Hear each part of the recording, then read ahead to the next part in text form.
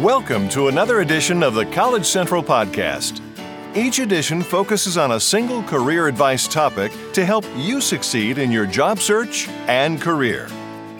Today's topic, we have selected another candidate. How to handle a rejection letter. You've been waiting to hear back on your application, and the letter reads, "We wish you good luck with your job search." Ouch. And with that, your stomach sinks and you A. Think of yourself as a total loser and vow to give up job searching altogether. B. Give the company a piece of your mind online. C. Find comfort in a pint of Häagen-Dazs, then regroup, review, and renew your search efforts. Here's why C is the best answer. There's no doubt a rejection letter hurts. Rejection taps into our psyche and creates a response similar to being jilted. The brain seems to bend in on itself, making reason and clarity of thought difficult. Some job seekers respond to the thanks but no thanks reply by retreating internally. Others lash out in anger, believing they deserved the position.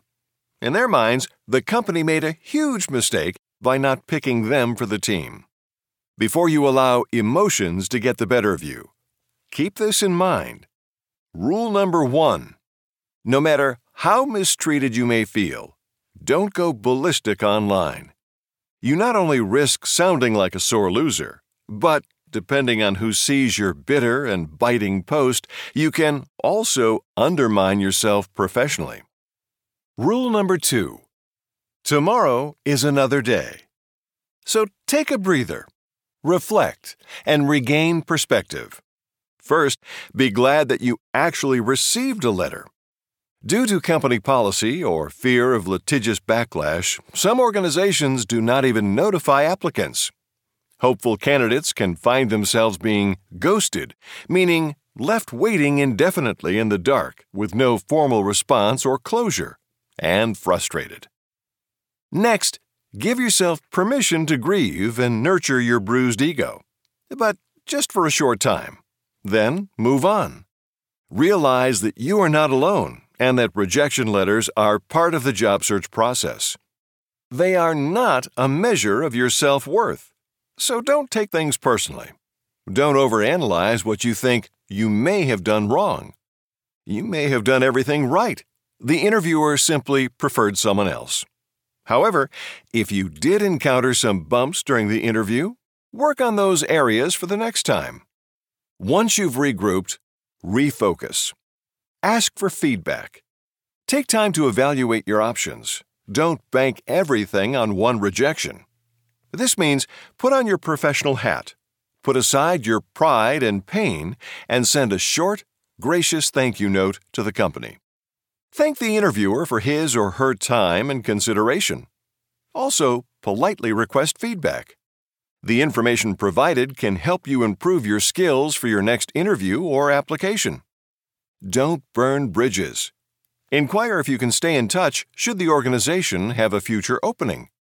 Remember, the fact that you were called in for an interview shows that they saw something in your credentials worth pursuing, if not for this time, then perhaps for the next.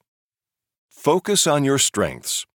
Multiple rejection letters can whittle away at your confidence, so you'll need to dig deep and be resilient. To rebuild your self-confidence or boost your self-esteem, focus on your strengths. You know, the same ones that got you an interview in the first place, and the ones that will eventually help you get the job. Also, exercise and seek support. Working out helps relieve stress and releases endorphins. You'll literally put your mind more at ease and relax. And seek support from family and friends. Job searches can be marathons, so take advantage of these rest stops. In the end, if you know that you did your best, you should have no regrets. Job search outcomes are subject to many factors, some out of your control. Ultimately, it's up to the recruiter to select the candidate whom they feel will be the best fit for their needs. Okay, let's recap.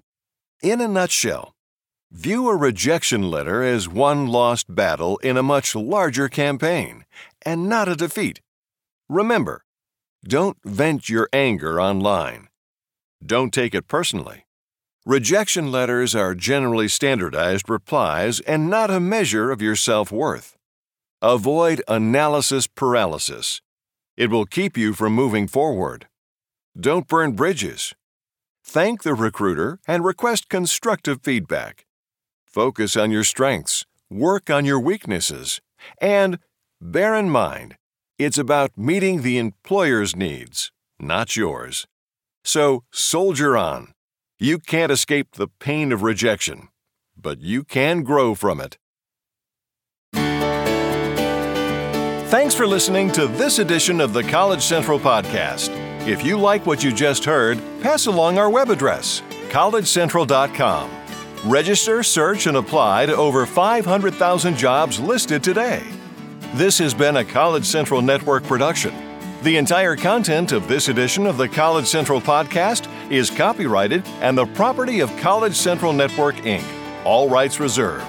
College Central is a trademark of College Central Network. Join us next time for another edition of the College Central Podcast.